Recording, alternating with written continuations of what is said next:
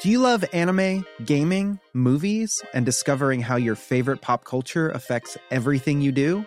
Then join us on Crunchyroll Presents The Anime Effect. I'm Nick Friedman. I'm Lee Alec Murray. And I'm Leah President. Every week you can listen in while we break down the latest pop culture news and dish on what new releases we can't get enough of. Whether you love movies, I'm going to tell you all about the hopeful 4K re-release of Tron Legacy that happens. I'm right there with you. Or music. The music in this show is absolutely incredible. Or anime. And under this mask is another mask. You can discover your new favorites right here on The Anime Effect. Listen every Friday wherever you get your podcast and watch full video episodes on Crunchyroll or on the Crunchyroll YouTube channel. Hey, I'm Ryan Reynolds. Recently, I asked Mint Mobile's legal team if big wireless companies are allowed to raise prices due to inflation. They said yes. And then when I asked if raising prices technically violates those onerous two-year contracts, they said, "What the f*** are you talking about, you insane Hollywood ass?" So to recap, we're cutting the price of Mint Unlimited from $30 a month to just $15 a month. Give it a try at mintmobile.com/switch. $45 up front for 3 months plus taxes and fees. Promo rate for new customers for limited time. Unlimited more than 40 gigabytes per month. Slows full terms at mintmobile.com.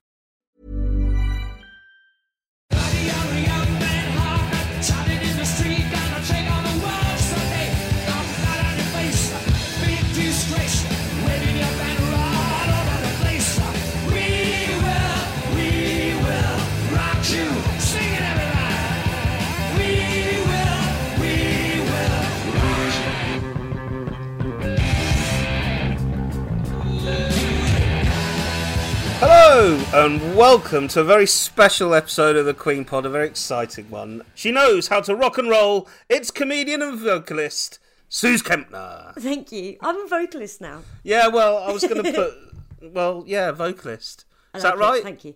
Is that right? Yeah. Shall I put? I'm talking right now. She knows how to rock and roll. It's comedian and singer Suze Kempner. Vocalist. Vocalist is better. Yeah. Ain't no time for sleeping, baby. Soon it's round your street I'm creeping. You better be ready, Queen documentarian Simon Lupton. Creeping in a street near you very soon. Yes. Exactly. Hello. Exactly. Originally I was going to give that one to Suze, and then I thought, no, she'd have to take out an injunction. I consider him a challenge before the whole human race. Here's comedian John Robbins. Thank you very much. That's my favourite so far, I think. Oh, good. I mean, I don't put any effort into these. Make the bed, light the light. It's me, Ro, your host. And we are here this week to discuss Queen around the world. Queen and Adam Lambert around the world, which is an awesome thing to be doing because we have the great fortune of, while recording the podcast, Queen have released a new album, a #1 album. Woo! Yeah. Thank you for that. Queen and Adam Lambert live around the world. It is a wonderful thing. So we've had a good old listen to it, and we thought we'd whiz you guys through it, and hopefully you guys will check it out because it is wonderful if you haven't already grabbed hold of it already. Have we all had fun with this? Yes. Yeah, do we have any stats on how it got to #1, on how many sales it had? Or because there was an article about the battle between Queen and modern K-pop phenomenon, whose name I can't remember. Is it Blackpink? I've got the top 5. I haven't got the sales, but I've got the top 5 that we've had this week. So it reached #1. So Queen and Adam Lambert, live around the world, reached #1 on the UK charts on the 9th of October. It's Queen's 10th #1 in the UK, their first since Made in Heaven back in November 95, almost 25 years ago, and nearly 45 years since their first #1 album, A Night at the Opera, back in December 75. And the top 5 albums in the UK charts in the week ending the 9th of October 2020 was number 5, Bon Jovi, with their album 2020. Number 4, Songs from My Heart by Amanda Holden. She's doing well there. Number 3, What's the Story, Morning Glory, Oasis. I think, is that just sits at number 3 at like all times? Is that what goes on? It's just always in the top 5. unless that's incredibly incorrect. Number 2, The Album by Blackpink. Ooh, that's the K-pop band that you were talking about. And number 1, Live Around the World, Queen and Adam Lambert. Isn't that fantastic? Yeah, so there was a real war, I think, because they've done a lot, actually, I think, Queen, to, let everyone know it's out there, and it is a cracking album as well. There's so many good songs on it. On the official chart website, they did a really exhaustive list of facts of Queen's Queen at number 1, and there were a few about the amount of albums they've had get to number 1. Yeah. So this was before it was confirmed that they'd got it. So this is their 10th. But Queen, I'll just run you through a couple of them quickly. Queen have 9 UK number 1 albums, the 3rd most amongst British bands behind the Beatles and the Rolling Stones. Wow. The Queen are one of only 14 acts to claim 9 chart-topping albums, which is now 10. Queen have claimed top 3 albums in each of the last 5 decades, the 70s, 80s, 90s, 2000s and 2010s. Wow. That's awesome. And now 2020s. And now 20... Yeah. Well, I don't think they've done all... yeah. Now 2020, so another 6 record. Decades. Was that 6 decades? That's awesome. Span. Queen have spent 21 weeks at number 1 on both the singles and album charts, and this is quite extraordinary. Queen's Greatest Hits has spent 902 weeks on the official album chart top 100, the 3rd most ever behind ABBA's Gold and Bob Marley and the Wailers' Legend. Wow. So That's 18 years. Nearly. Yeah. So wow. I think that the having 10 number 1 albums bumps them above a few other people. I think even potentially Bob Dylan. I have all 3 of those albums. Do you? Yeah. Well, everyone does, according to those stats. But Queen Greatest Hits was the first one of those I got. Queen for life. It's amazing. If you look at Queen's Greatest Hits on the albums charts, obviously it has like every chart position they've had every week, and it just keeps... It's just always there. Yeah, it basically. is. Yeah, and it's rightly so. I think it's in the top 30 at the minute. Yeah, that's amazing. It's such a good compilation album. It's so good. As is this. What struck me. I mean, I'm amazed that it's a single CD. Actually, you've got 20. I mean, corking live tracks on there, and it is packed with songs. But what's amazing is almost how many songs aren't on there. Particularly missing for me is Dragon Attack from the 2015 tour. One of their biggest, probably their most famous song. I think their most famous song. Certainly their coolest. I know for a fact that Huey out of Fun Loving Criminals considered it his favourite Queen track. So I absolutely adored it when they broke out in that one. But they have actually just selected a wonderful group of songs here. I thought we should just wander through them and have a chat. What do you think? Yeah, absolutely. We'll try and get it done with some form of expediency compared to what we normally do. Which is talk for hours about one little thing. Simon, do you have any info about how it came about or when it was decided they were going to put an album out? Yeah, it was when the tour had to be postponed, so delayed by a year, to sort of mark what would have been one of their shows. They did a watch party, which was sort of live online, where they just put together a collection of some of live moments that had been filmed, and people could watch it live and sort of come together in a sort of Queen party at the same time to watch something online. And that went down so well, and the fans just responded so positively to sort of the love of seeing some live content that I think it might have been Roger who just first mooted the idea, well, what about putting together a live album with an accompanying DVD? And so they set about choosing what tracks, which was sort of informed by obviously wanting to put some great hits on there, but also what concerts over those years they've been touring with Adam that had been filmed by more than just the cameras that film the concert for the screens, because the thing with yeah, you have about 11 cameras filming each show, but they are all close up because that's going to go on the screen at the back of the stage, and you don't want a big wide shot of the stage because the audience can see that for themselves. They want to be able to see close up what's going on, so you don't really get a sense of the scale of the show because they never show the audience and they never really show the whole stage in all its glory. But along the way, other cameras have been added for various reasons to create more of a spectacle.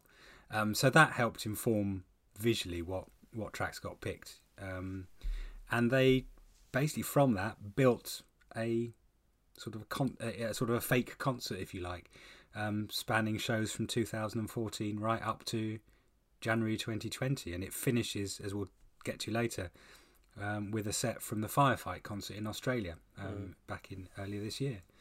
So so I think it was sort of, sorry Ray, it was sort of designed as a sorry we can't be on the road, hope this keeps you going until next year kind of thing. Yeah, actually, before my question, I rather enjoyed the Instagram post from Brian and Roger. Did you guys see that? Where Brian sort of had the little, we're number one, just really sweet little, and very nice. And then Roger was already down the pub. Absolute legend, do you know what I mean? Toasting us. But he did make that point. He did sort of gently say, I hope this makes up in some way for the delay on the tour, which I thought was brilliant, actually. Really, really, really cool. But my question for you is, how many GoPros did Roger end up with on his drum kit, do you think? Since you, me and producer Giles, by which I mean producer Giles, put 2 GoPros on his drum kit back at the last performance of We Will Rock You. We Will Rock You, you're right, we did, didn't we? I think there's about 3, possibly 4 GoPros sort of mounted on the drum kit. Oh yeah, that's right. To get those shots. But yeah, they're great because you get really up close and personal to what Roger's I love that, doing. and I also like is it a needle camera that Brian has on the fret of his guitar sometimes, just a pen camera or something that looks on the fret. It looks amazing. It goes on the spare guitar that he uses for Fat Bottom Girls because there's no way they're going to screw a camera to the Red Special. No, that would be sacrilege. But he uses a spare one for Fat Bottom Girls because it's down tuned. Cool. Guitarists will know why you would do that, but so they mount and they use that on some of the tours. It's not on any of the DVD content, but I've seen footage from those shows where you're getting a fantastic view of Brian on the fretboard and what he's doing, and sometimes he then spins it round and points it at the audience. So I have to say, listening to the album does really make me want to get the Blu-ray, because you do get a couple of extra tracks on the Blu-ray as well, don't you? You get the amazing drum battle. Is that between? That's between Roger and Rufus, his son Roger Rufus. And Rufus, yeah, fantastic. Which is incredible, and a guitar solo, which was Last Horizon as well. There simply wasn't space on the CD, I understand. Physically space. Physical space. It's not a creative choice. It was literally, we couldn't put enough on there, and they went with the big hits, which is understandable. Yeah. But you got your CD for the car. I'm totally going to get the Blu-ray because I want to see the Blu-ray stuff. Well, also one thing that is worth pointing out, even though it sounds obvious, is what you don't get with the CD is the incredible spectacle of the show they put on. Yeah. Which when I saw them at the O2, absolutely blew my mind. I'd never seen anything even approaching the light show they had. Yeah. And I don't think they had the one with Frank on that enormous mesh screen. Yeah, they got a giant robot. Yeah. Well, you mentioned physically. You mentioned that on a previous pod, didn't you? That how amazing Frank punching through the screen, and that's on the Blu-ray and DVD. Yeah, the show opens with "Tear It Up," and that's from that tour. So you unfortunately the DVD and Blu-ray never does it quite the justice that it is. But isn't that the point? You go to see it live because it's much more. But it goes a long way to showing you just how extraordinary that effect was. Yeah. But also the sort of clouds and rainbow lights that they had during, I think it was Love of My Life. No, it was Who Wants to Live Forever. Who Wants to Live Forever? Yeah. That is insane how they did that. Yeah. It was like being in. It's the sort of thing you would feel like you would pay that just to see the lights alone, like you would go to sort of a planetarium to watch it. It was extraordinary. Yeah. Well, as one of the first people to actually go and see the Millennium Dome when it was first erected, very early on in January. I was one of those guys. Me and my sister went down there, and we watched one of the only people to go and see the Millennium Dome. Actually, now I think of it, it wasn't busy. And and I got to say, I could have been on Have I Got News for You in 2003 with that level of viewers. Was there something to do with Queen? Because I went to the Millennium Dome. It was me. Honestly, all I remember was this thing called Float, where you'd sit inside a womb. This is not important. All I was saying wasn't anything was to do with Queen. All I'm trying to do is say that Queen have done the best live show in since the O2 the Millennium Dome. Since ever, actually. Do you know what? That was a very... All of it has to be cut for time, so rely on that. You're right. The album does open with Tear It Up from the O2 gig in London on the 2nd of July 2018, which was the fourth leg of their 2017 to 2018 tour. And what a cool way to open up. I mean, I don't think they'd played Tear It Up that much since, certainly not since the Radio Gaga tour. And it was such a welcome opening. I love that track. I think it's the second track on the works, and I've always loved it, and I thought it was just a brilliant opening. So yeah, loved it. Absolutely brilliant. And then they go into Now I'm Here, which was from Summer Sonic in Tokyo in Japan in 2014. And there's some very, very cool bits in here. There's this really lovely bit which seems to refer to something going on in the audience. And Simon, you might know about this. But there's a couple of bits that I want to play from here. Just how awesome it is when it actually just kicks in. And then there's a couple of little bits of business with the audience that I think are fun and worth listening to.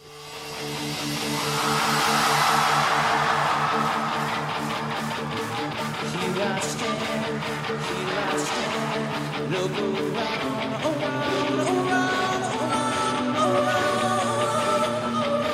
but you won't see me,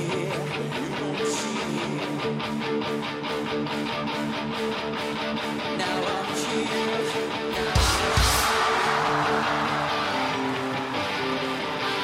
now I'm there.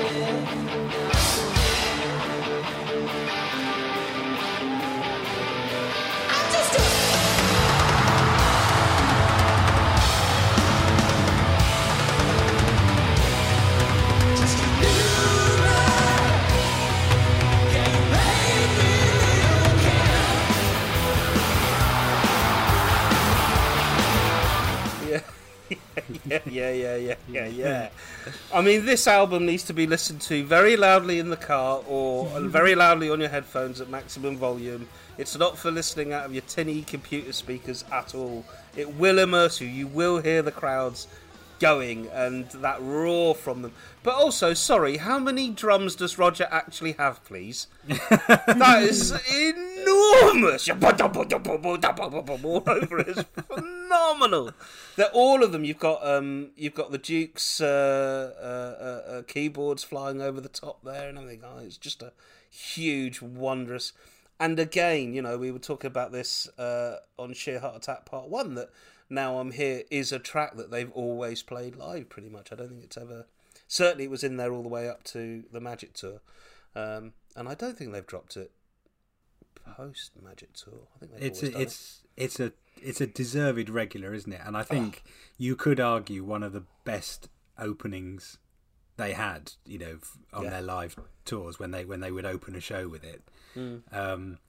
Because you've got the crowd really anticipating it, and then as soon as they hear that guitar starts, the audience just goes into an absolute frenzy.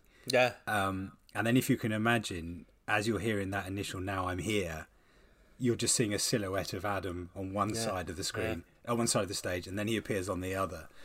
And then as it kicks in, the curtain drops and the lights come on and the noise begins. So you know, if you've got anyone left standing after that opening 2 minutes, I know, right? You've done really well. Absolutely righteous. I've got something to say about people standing at gigs. basically, I will say this. So I think, I mean, I've been lucky enough to see them every tour since including the tribute, and then I've seen them live, ever since then, which is really cool. I'm very privileged and very happy. And what I've noticed is certainly in the initial part of that, it was like really, really strong Queen fans. And then as time has worn on, I've found that some of the seated areas are maybe people who feel like they should see Queen while they can, or something like that. Is that fair to say? And it just, I'm always there because I'm too old and fat to stand anymore. So I always sit up in the gods, and then I'm leaping up and jumping about from the very beginning, and everyone around me is like, we can't see. And then by the time we're into track 2, it doesn't. Everyone is up. Everyone is up. You can't not, because they always kick off so righteously, and it is that first sort of 10 minutes of a Queen gig it's like a rocket taking off. Absolutely love it. There's just that nice little bit where he says down in the front row, just Freddie and me, and I just wondered if it was something that's picked up on the DVD, but I'm not sure. I don't know if it's worth discussing. He sings it and then he gets a cheer, doesn't it? But there's the bit later on where he goes, where it goes all quiet. Here, Tokyo. Now I'm here.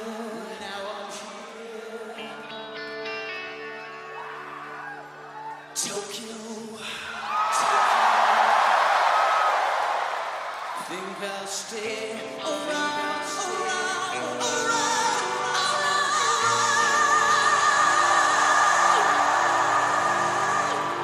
Down in the city, just to you and me.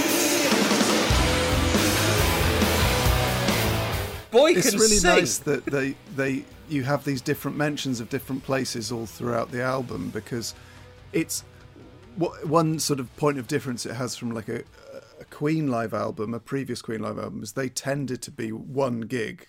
So it's Queen Rock Montreal or Live at Milton Keynes or Wembley in '86. Whereas this is by necessity a sort of a greatest hits of the tours.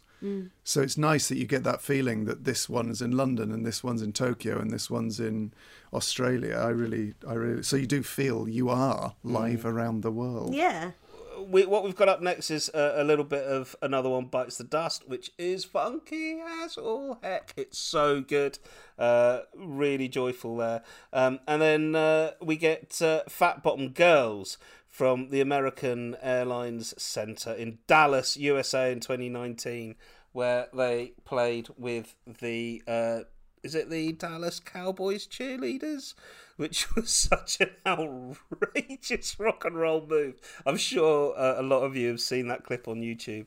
But is that on the Blu-ray, that particular? Yeah. Where all the girls come out and dance, and it's so outrageous. It is. It looks amazing. They are so incredible to watch. They are just brilliant, and Brian is doing one of the longest guitar solos I think he does, on a live set, and they are on just purpose. dancing away the whole way without dropping any kind of energy level.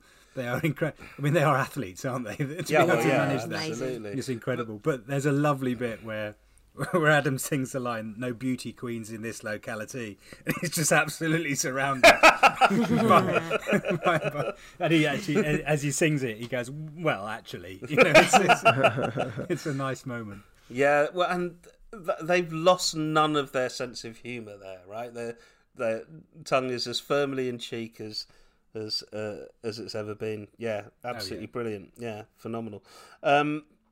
Should we listen to a tiny bit of Fat Bottom Girls? Is that worth doing? I think so. I just thought it might be nice to listen to a bit of the from towards the end. Now get on your bikes and ride!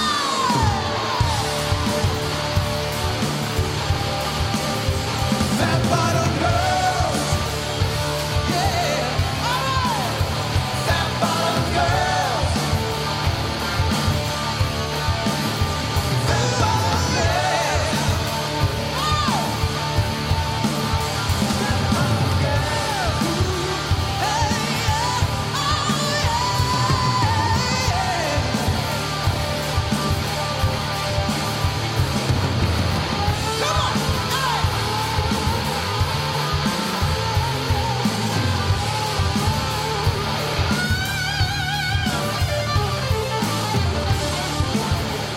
I mean, Adam can really sing. The man can sing. You know, I think it's wonderful. I think for me, this was particularly the last tour I saw them do, which was the one that John was talking about. Was, I think, the first time where, you know, Freddie is always present in these gigs, and Adam always has this wonderful attitude of, look, I'm just here to help us all enjoy the music, and that is clear. But I think on this last tour, they are legit. They came across legit as their own band in their own right, and I think they gelled together so well. And Adam can freaking sing these songs so well. He's so brilliant. I love him on it, and he has that flamboyance and makes the whole thing a party as it's ever been. So yeah. That's what I got to say about Mr. I don't think there is anyone who doesn't wish that Freddie could be doing this. I think that's given, and I include Adam in that. But you're right. He's up there doing an amazing job at enabling us to go along and still see them live. Yeah. And you know, like you, I'm grateful for him for doing it and for them carrying on, because it's still a wonderful thing to be able to go and see and hear these amazing songs. Yeah. How does his voice compare to Freddie's, Suze? Because he sounds to me like a sort of West End musical director's dream. Yeah. He's got that amazing musical theatre sort of voice. Yes. So Adam comes from musical theatre, and he quit the musical Wicked to audition for American Idol. Presumably because he had it on quite good authority that it would do him good, and it definitely did. So he has the sort of dream musical theatre voice, like you say. He can go in any direction with it. There's footage online of him singing a very sweet, legit musical theatre song from a musical called Brigadoon, and you'd never know it was him. He can put his voice in any song in any place, and there couldn't be a better lead singer for Queen to be able to tour with now, like we say, especially because he clearly grew up listening to Queen. He clearly loves Queen, and you need a tenor to sing Freddie's songs, even though Freddie was not a tenor. He was a baritone with this unique way of being able to pull his baritone voice up into dizzy heights that don't sound that high when he does it, because it's such a thick sound. So when Adam does it, you suddenly go, oh, this amazing guy with this really high tenor voice, you can then hear how high these songs are, but you get to hear them sung so brilliantly by he's just one of the best singers I've ever heard. Adam Lambert. And when I saw him, because I watched American Idol when he was on it in, I think, 2009, and I remember in the final, I went, oh my God, it's Queen, oh my God, because they came out as like special guests and they sang We Are the Champions. Adam didn't even win the show, he came second. But I remember watching it just being like, oh, this is really special, them playing with him. And I thought, I wonder if they'd known about him before, and from what I can tell they hadn't. It just was pure serendipity that it just seemed perfect when he sang We Are the Champions with Queen in the American Idol final, and I went, he should tour with Queen, and then literally like 2 years later, Adam Lambert's touring with Queen. You should totally be an A&R, Suze. That's so cool. And actually I think that story is well told in a documentary called The Show Must Go On. The Queen and Adam Lambert story is made by some English white guy. Some guy. I can't remember who it is, but I think it's on Netflix, and it's such a great watch. You should check it out. Definitely check it out.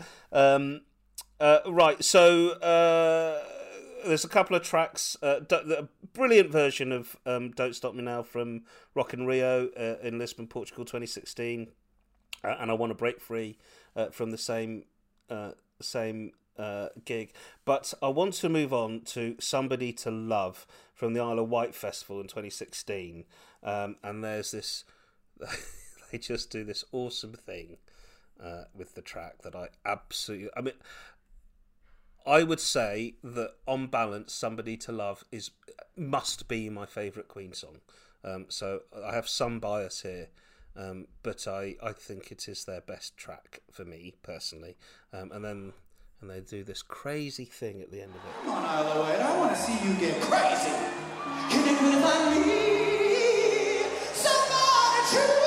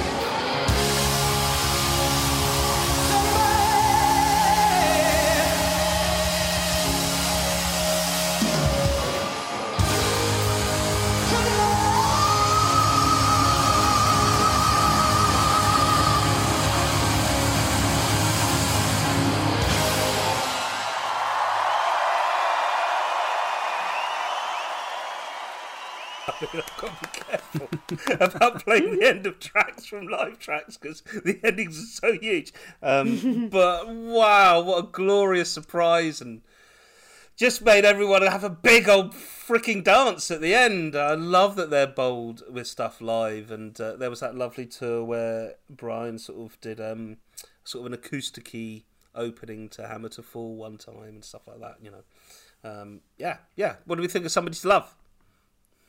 It's great. And you can hear there that Adam's voice is kind of closer to Roger's sound than Freddie's. And the whole arrangement, apart from that ending, the whole arrangement and the way Adam sings it more reminiscent of the George Michael version. And it makes it more than just a cover of a Queen song. It's like a great version of the song. Like, I think when they first started working with him, a lot of people were saying, like, he's not Freddie, what he can't do that Freddie could do. But actually, the more you listen to it, the more you realise there are also a lot of things Adam can do that Freddie couldn't do. And that final sort of belt there is a really good example of that, because Freddie wouldn't hit that note for that long in that way. He would do something different. So they both offer something different to the songs. Yeah, I think that's it. I think Adam is now relaxed into his role with the band in a way that enables him to do what he wants to do with the songs without taking anything away from their history at all. In fact, he's building on it, and I think it's righteous. They are being bold with their music, and I love it. It's a real party, that moment. I think it's just awesome. And they sound awesome together. I know that it says on the documentary, they say, like, no one can believe we're actually doing all our harmonies live, and then they show them doing the harmonies before the show, and it's so awesome. But again, because Adam's come from musical theatre where your voice has to blend with a company, he's able to just slot in into that with Brian and Roger. It's really cool. There is a moment that I remember from your documentary, Simon, the show must go on, where Roger says with this lovely little smile on his face, Adam could sing anything. Just absolute confidence. Boy can sing anything. You're like, yeah, he really can. The fact that Adam makes it look effortless. Yeah, is no small feat. Go MT. Well, you sometimes think about female vocalists with them. I think that someone like Lady Gaga, who I think is a big Queen fan, obviously, and was it Jessie J who sang with them? Yeah, at the Olympics. Yeah, but to I think in Adam they've just found a fantastic. Yeah, it's amazing. Well, you see, because in the 92 Freddie tribute concert, it's like we need every one of these singers to do a different song because no one could do all of them, and then with Adam you can do all of the songs. Yeah, and also it is lovely listening to their sound in 2020. They've got a huge sound. It's still very Queen, but it feels very current. They've just treated every track in its own with its own little production value. I just love how all the tracks sound on this album.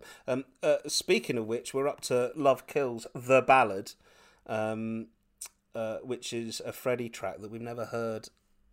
Freddie never really performed live, is that right? Maybe not so much. Yeah. Anyway, he never toured like Mr. Bad Guy or anything, did he? No. It is a wonderful song, and it's a wonderful version of the song. The bit that excites me the most is sort of when it goes all Frankie Goes to Hollywood, which I really like. Is that all right if we don't listen to the actual ballady bit? Do you guys mind? Not at all.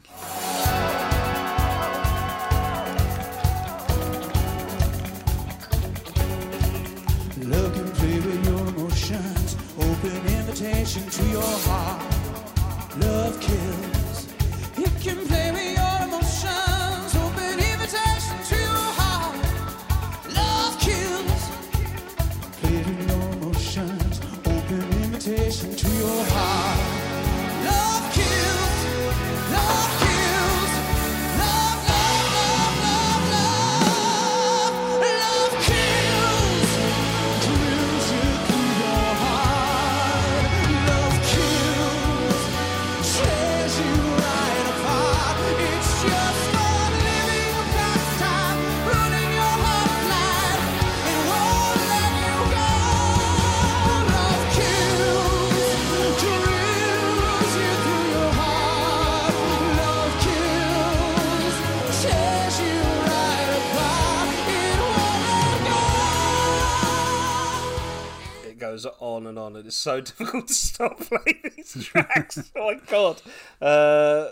Huge version of the track. Really fun, Stunning. Really, really fun.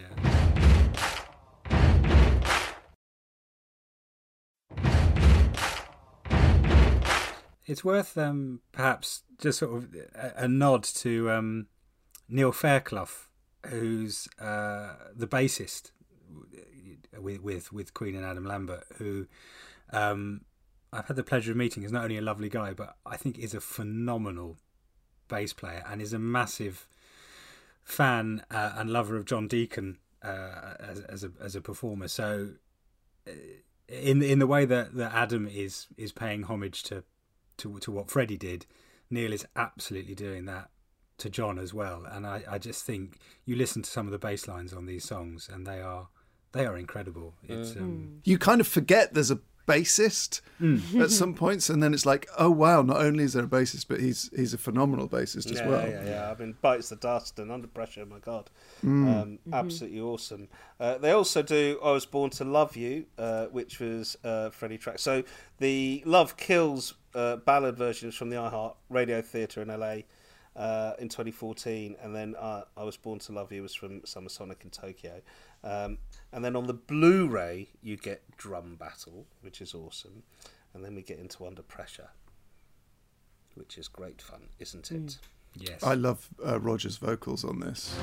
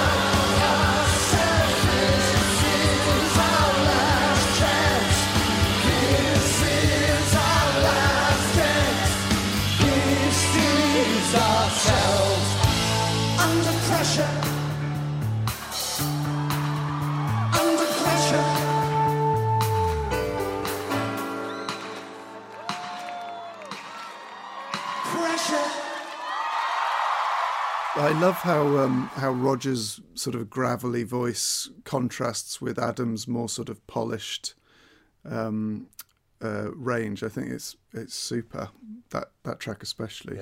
Yeah. Because it is a duet. That track is a duet, and Roger has always played an important part in the live versions, I think, Under Pressure. Mm-hmm. But he is very I can't wait for us to get to Under Pressure, when we actually, the album track Under Pressure. Oh, yeah. What, we get Top Space? Yeah. Yeah, absolutely. My God. Now, we're on to... So that was... Under Pressure was from New York in 2019. We're back to Isla White now for Who Wants to Live Forever. Should we listen to a little bit of that?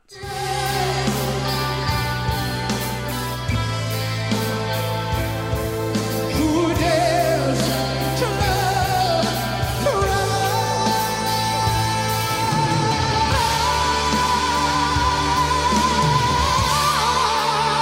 When love must die.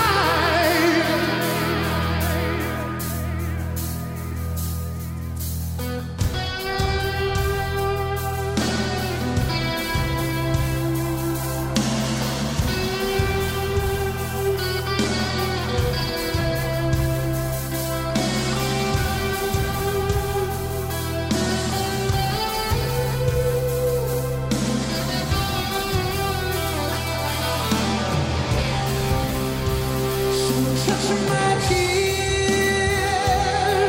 with your lips. Touch my world with your fingertips. And we can have forever. And we can love forever. It's hard today.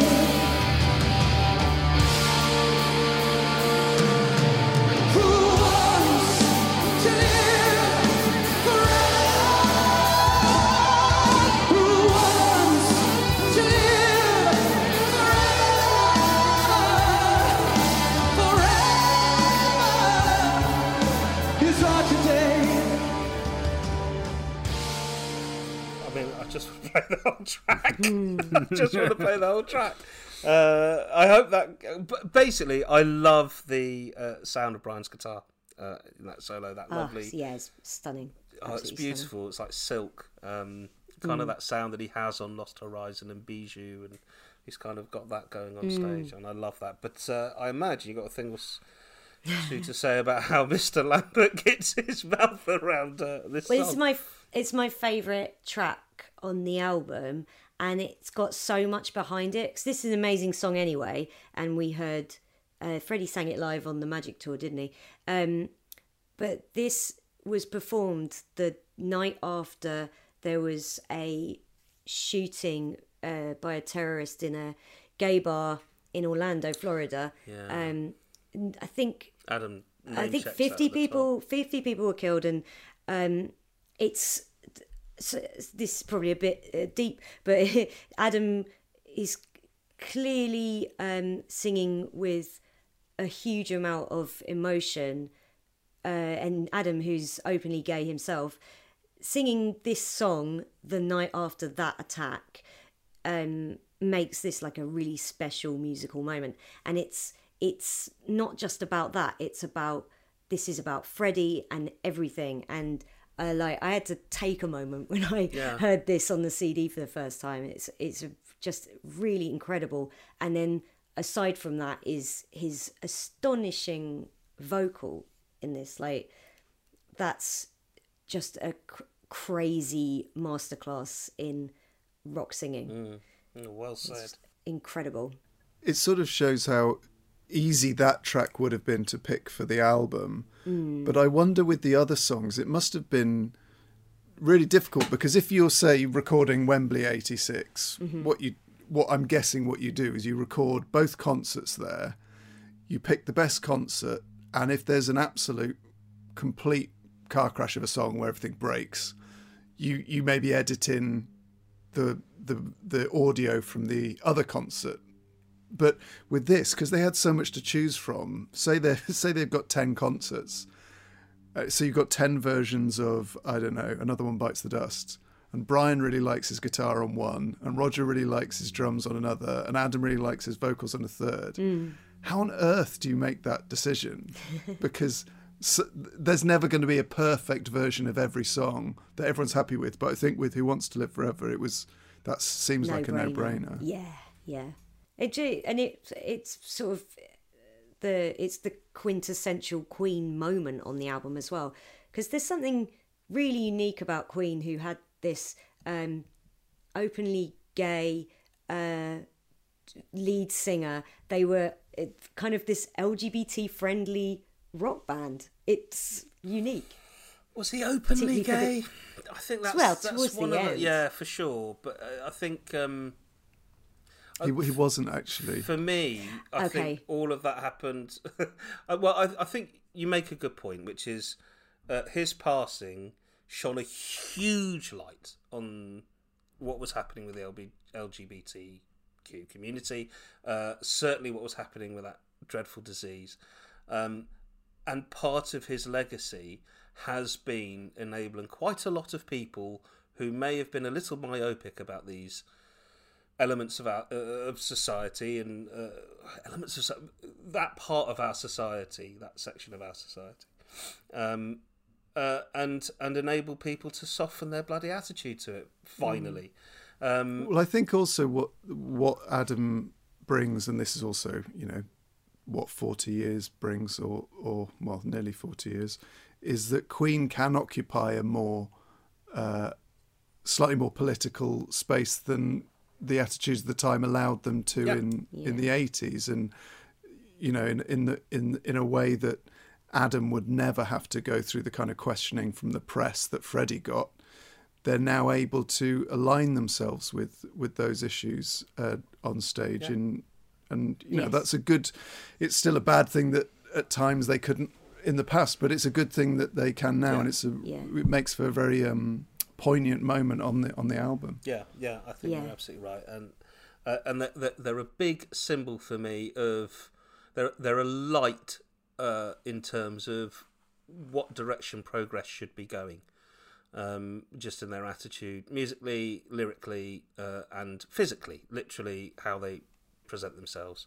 And unfortunately, I think we're living in a world that is unfortunately retreating from that in some ways. So long live Queen is what I say about that. Right. Who Wants to Live Forever? Amazing. If you have got the Blu-ray, you'll have a beautiful guitar solo from Brian based on Last Horizon, which is a gorgeous piece of music. And then we are into, just a huge anthem in The Show Must Go On, another track that sadly we never got to hear Freddie play live, but thanks to Adam Lambert, we get a wonderful, wonderful rendition of it here.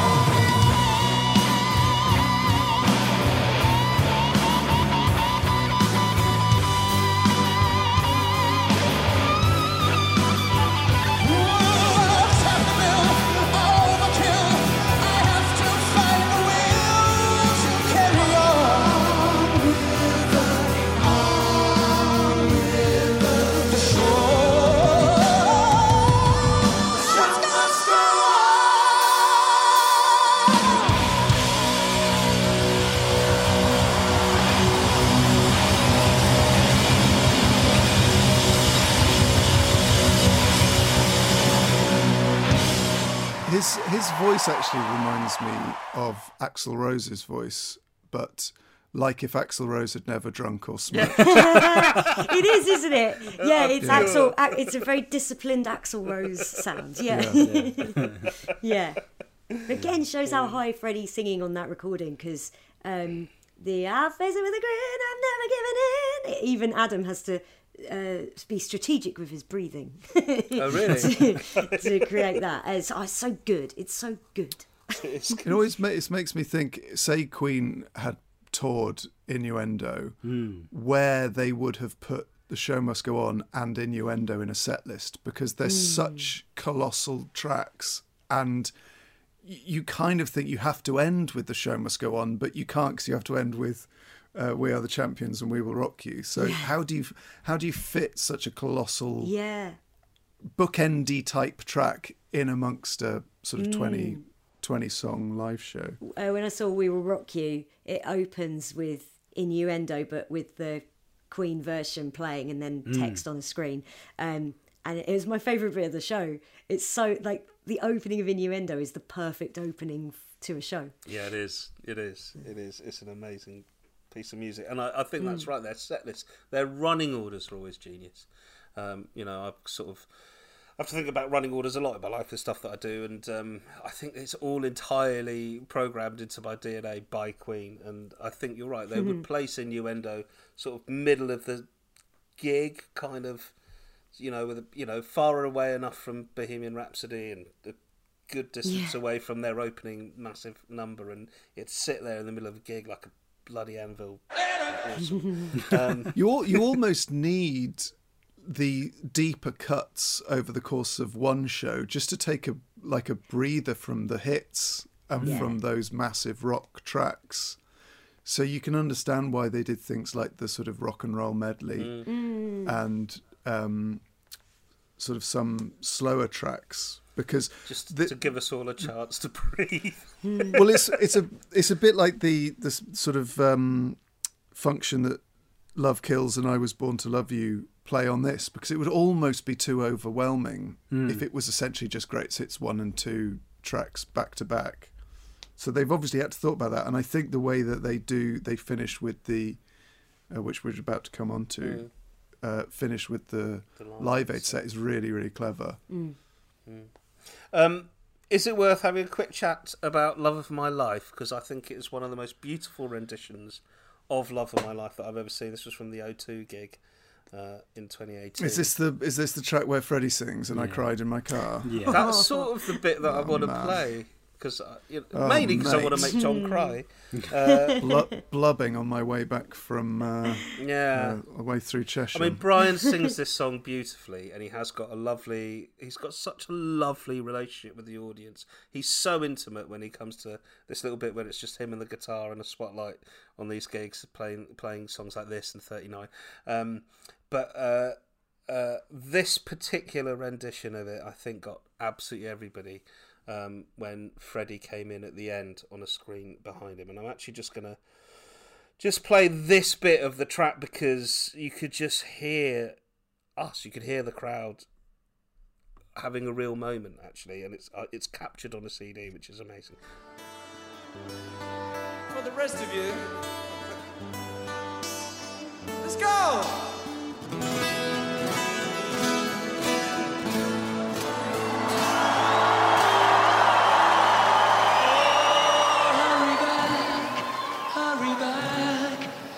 Take it away from me, because you don't know what it means to me.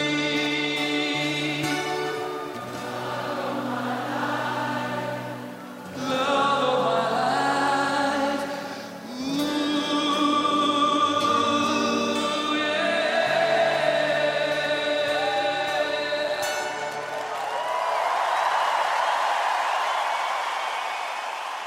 Oh man! You well done. Well done. Yeah.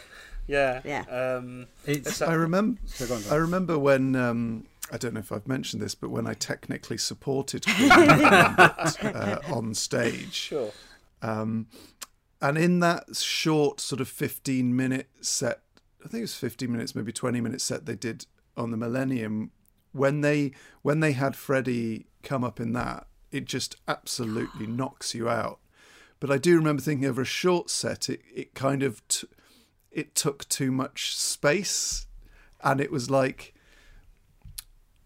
there wasn't enough of Adam and the band for Freddie not to sort of overwhelm that with his very short cameo. But I think over the course of a concert show and over the course of this album, it's absolutely perfect, because it doesn't make you think, oh, I wish it was that. It just sort of punches you in the gut, and then you're back to the band. So I think the balance is just right. Honestly, when I'm at a modern day Queen gig, I genuinely can't help but feel that Freddie's giving us all a massive hug through the whole thing. He's so present, and his placement there in particular was just one that obviously you miss the guy so much. It's so poignant, but there's also this enormous warmth that the whole room is sharing, particularly with Brian.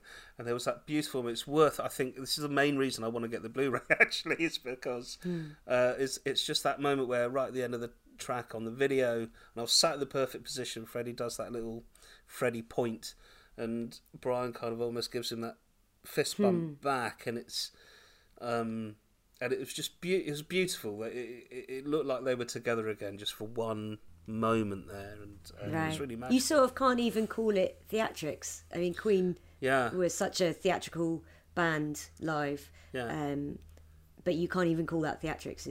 It's too real, real actrix. Yeah, it is real actrix. It's certainly still innovative. They are still innovating. They are still 100% dedicated to their stage craft. They're just a phenomenal band. So we are now moving into the Live Aid set, if you like, which was from the Firefight Australia concert on Sunday the 26th of February 2020. It was a fundraiser to help with the bushfire crisis that Australia was facing, known as the Black Summer. And in the end, that entire thing raised $9.85 million for the bushfire relief charities, which is phenomenal. The band recreated their famous Live Aid performance, including footage and audio of Freddie's AOs from the '86 Wembley performance, the one which we all love. And what a brilliant idea, just to do a little run of their best freaking set, the best live set any band has ever done anywhere. Really cool. I'm sure you've got a lot to say about this one, Simon. It is great. It's a great way to end the album, actually, and it works so well on the DVD as well, because you get consumed by this sort of mini concert, really, with the weight of the fact that that Live Aid is so present in our mind for anyone who saw the movie. Of course, it's the climax of that to sort of relive it, and we've all sort of been delving back into it as a result. So to see it recreated again is wonderful, and it's actually such a great collection of songs. They just move into each other so well. They play that little bit of Bohemian Rhapsody, and then Brian finishes the guitar solo, and you're straight into Radio Gaga, and then the AOs finish, and there's this wonderful minute where you see Freddie turn and walk off stage on the screen as Brian rocks into Hammer to Fall riff at the beginning. And then you get that sort of like cheeky little crazy little thing called Love moment, which you just can't help but listen to with a smile on your face. And then you finish with those two monster tracks that you finish every concert with. I do want to play the opening of Bohemian Rhapsody because I think it's such a brilliant way to kick off this little run. And it is also, it is a 2-minute 20 version of Bohemian Rhapsody, which I actually rather like. Just a very efficient Bohemian Rhapsody to make us all happy and get into more Queen, please. So here we go.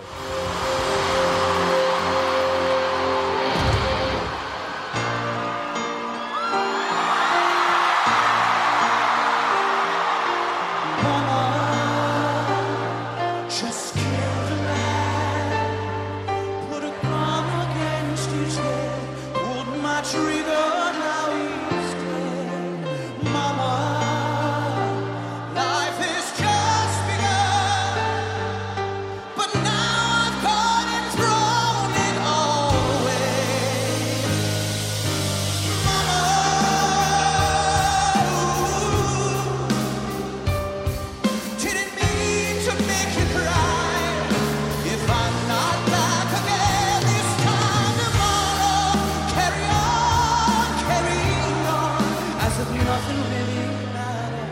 What's so incredible is that is a charity gig that had loads of acts on, some huge Australian acts as well. I mean, if you go on YouTube, you can see at the end there's a big finale with John Farnham singing "You're the Voice" that Brian joins in on as well. He plays with it. It's really? Yeah, it's great. It's really worth check that out. I love trying to find. But you listen to that, and they have the crowd. Oh yeah, within 30 But if seconds. you're an Australian act playing on a mixed bill, and the Queen come on and play their live Aid set, surely you're thinking, come on, guys. That's not fair. I guess they've got the voice. You're the voice. So they play Radio Gaga, of course. It is fantastic.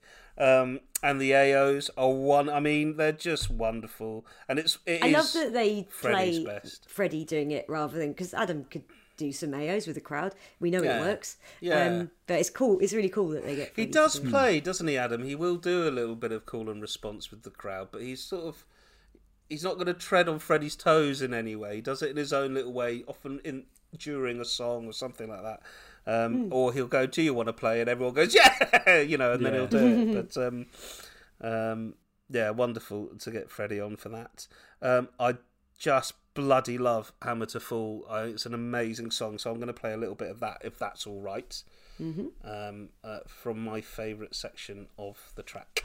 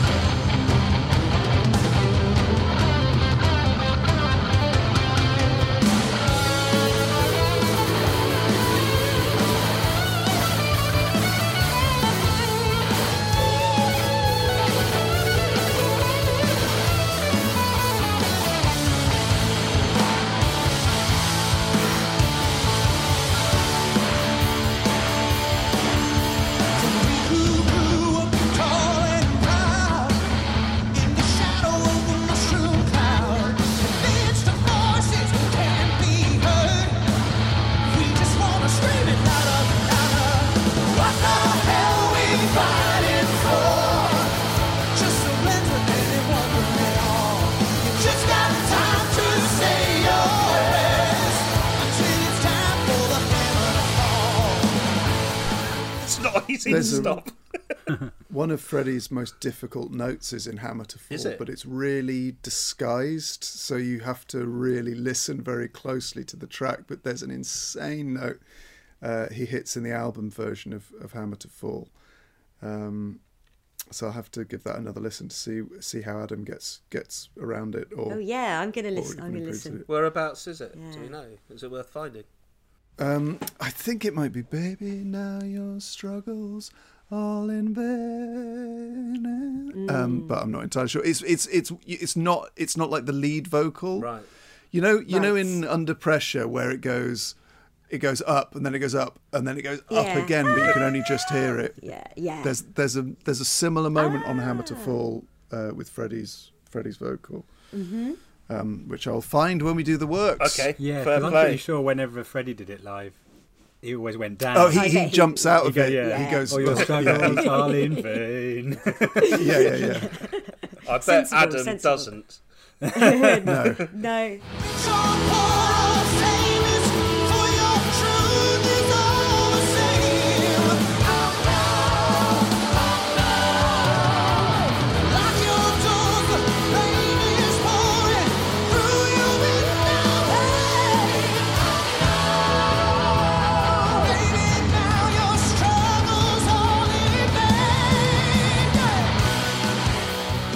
I would love to know if there's any Queen songs Adam just vetoes because he's like, "I'm not going anywhere. I can't get anywhere near that." I'm sure. I'm sure it's not. I bet he could sing any of them. Do you reckon? Absolutely. But when he sang in the live version of Under Pressure on this album, he doesn't go because it's a G, a top G up to an A that Freddie sings on the album track. But like you say, he only touches it. And I like that Adam's like going, "I'm just going to stick a third below that." It's nice when you hear that because you go, "Oh, phew." He's not a god. He is but a man. I don't think there is a song that they've got that he wouldn't have a go at. at all. All right, so they do a wonderful version of Crazy Little Thing Called Love. Do you know what? You can almost... You can hear the glee on the tracks of them. They're enjoying playing these songs so much. They're enjoying being together so much on stage and making this fantastic sound for everybody who is enjoying them back. If you can see these guys live, you must see these guys live. There's just no getting around that fact. I'm going to play the very opening of We Will Rock You. When I say the very opening, I mean just a few seconds into the very opening, because I love what Brian's doing here.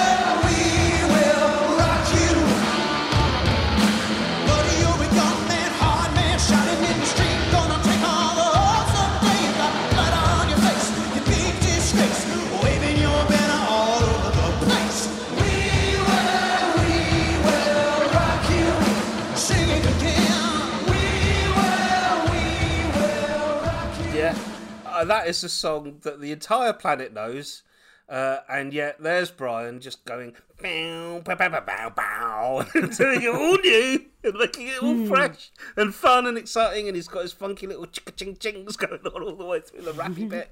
What a brilliant fun thing. Yes. Yeah, I think after all these years, he's thought, why do I have to just stand at the side of the stage and look awkward while Freddie sings and Roger drums? I wrote this. I should be joining in. When did they first start doing the fast version of We Will Rock You? Fast version was the 77 News of the World tour, I think. Yeah, so that was. I see. That was from the off. They yeah. that version.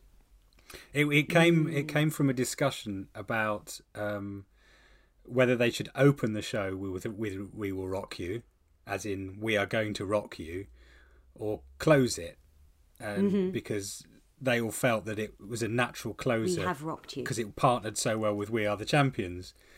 But then Freddie was going, but we're saying we're going to rock you at the end of the show, and we've already rocked you. So the compromise was they came up with this fast version to open the show, and then finished with the traditional. Gotcha. But there was a lot of fuss about 10 years ago about the discovery of the fast version of We Will Rock You, or it being included on something. But I was always like, well, that's the version of Live Killers. Yeah, it's been around since 79. Yeah. 77. Was 79. But they did it on the 77 tour, but Live Killers was 79, yeah. For all to hear is what I mean. Yeah, fantastic. Well, that brings us to the end of this glorious album with We Are the Champions. Shall we listen to a little bit of We Are the Champions and then summarise our thoughts and feelings? We are the champions, my friends.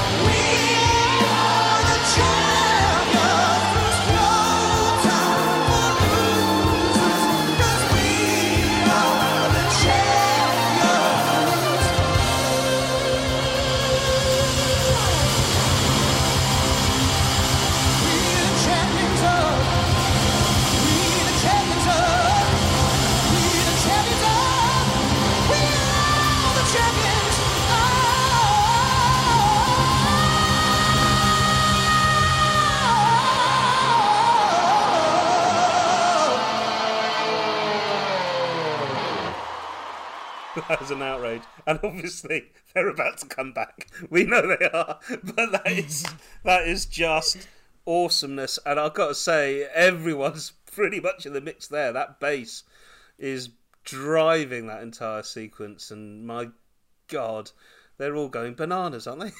Yeah, Tyler Warren on the timpani there as well, just really going for it. Sounds amazing. Yeah.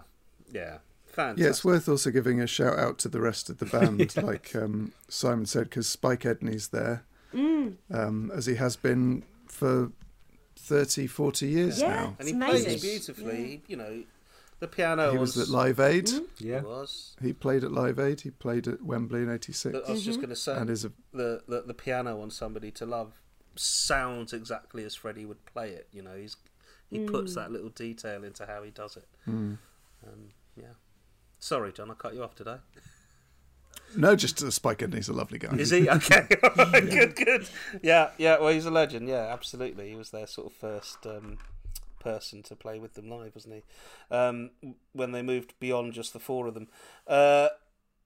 Okay, so in the canon of live albums, I think I'll be putting this one on quite a lot. I love their live albums, and I have to say that some of their live albums I play more than others. This one I'm going to be listening to like a lot. I love the production on it. I love the emotion behind it. I love the energy behind it, the urgency behind it. And it's got a damn cool cover as well. I think it's really interesting because as a sort of super Queen dweeb, you sort of look at the track listing and you think, oh, I wish there was some deep cuts on there. But then actually what this album is what Queen have been doing since 1973, which is giving as many people as possible the best night of their year on as big a scale as they can, with as state-of-the-art technology that they can lay their hands on. So it's, in a sense, the quintessential Queen live album, because it's, you know, 1 million people seeing a band, seeing a light display, listening to, you know, the best possible arrangements of those songs, an incredible singer, and walking away thinking, I won't see a better gig than that this year. Yeah. And that's what they've always been about, is being better than everyone else. Yeah, they'll never phone it in. Absolutely not. And where this year has been, shall we say, up and down, with probably more down than up, this is actually genuinely just a lovely, joyful little gift from the band. It's put a song in my heart. It's put a spring in my step. I love listening to it. I love singing along to it. And it reminds me of, forgive me, Suze, it reminds me of all those gigs where I went to see them, and kind of brings back those big smiley memories for me as well. And I really hope that you will see them with us next year, Suze. I'm sure you will. I'm sure you will. I'll be it's there. Looking good. I've got tickets to be transferred from June this year to whenever Queen next play the O2. You are going to lose your mind at that gig. You're going to come out. You're not going to be able to sing for weeks because you're completely. I'll just keep turning to people and going, oh God, oh my God. You'll have pruned up from your own tears, like you'd been in the bath for 2 hours. And, like a wrinkly foot. So how fun has this been to get a new album to chat about? I think it's really important that they all get in the studio and do a whole new album. Simon, have a word. I think it's really important that Simon goes into the archives and releases all those songs that you can only find on YouTube in full remastered. I want to hear Feel Like. I want to hear Feel Like. Oh, yeah. I want to hear all of the stuff that didn't make it on The Miracle and Innuendo, please, Simon. Yeah, sure, no problem. I want to hear... But first, just have a word and make sure they go into the studio and make a new album, please. It would be really good to get some more music for these guys. Could we do a podcast in the future where we get a studio and we get Adam in the studio and then we just ask him to sing Queen songs that we like? Is that possible? Yeah. I think it would be a good podcast, and I think he should be aware of that. Yes. I think he would like to do a good podcast. So yeah, of course. I'm pretty sure that's something on his bucket list that hasn't been ticked yet.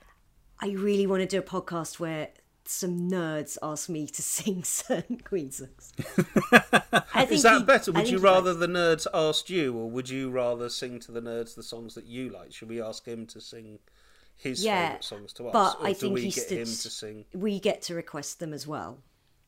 It's for a podcast. And I'd like to request Simon on drums and Giles on guitar. Yeah. No problem. Yes. Well, I'm glad that we've got Simon on drums, because one of my requests will be Khashoggi's ship. It's going to be a really good podcast when Adam definitely does that.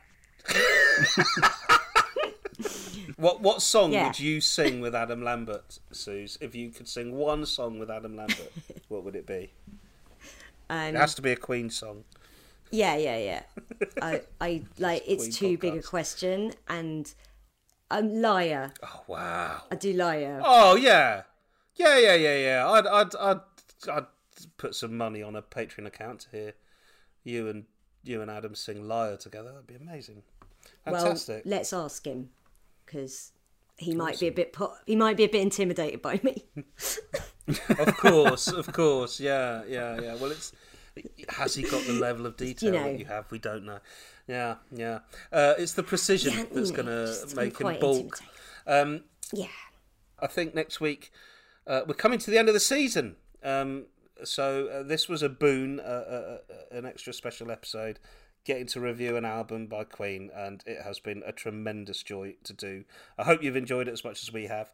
And next week we're going to try and do something of a fan special, if you like, where we try and answer as many of your questions as we can, and do things like find out what the album cover ranking is when we factor in all of your top 10. So please send them in to Queenpod at thequeenpodcast.com. You can comment at the Queenpod on Twitter and Instagram. Please take the time to give us a star rating on your podcast platform. Give us a little review. It is important. It will help. And just spread the word amongst Queen fandom in general, please, that we're here and we love Queen as much as you. So thank you, Suze, Simon, John, and producer Giles. Goodbye! Bye!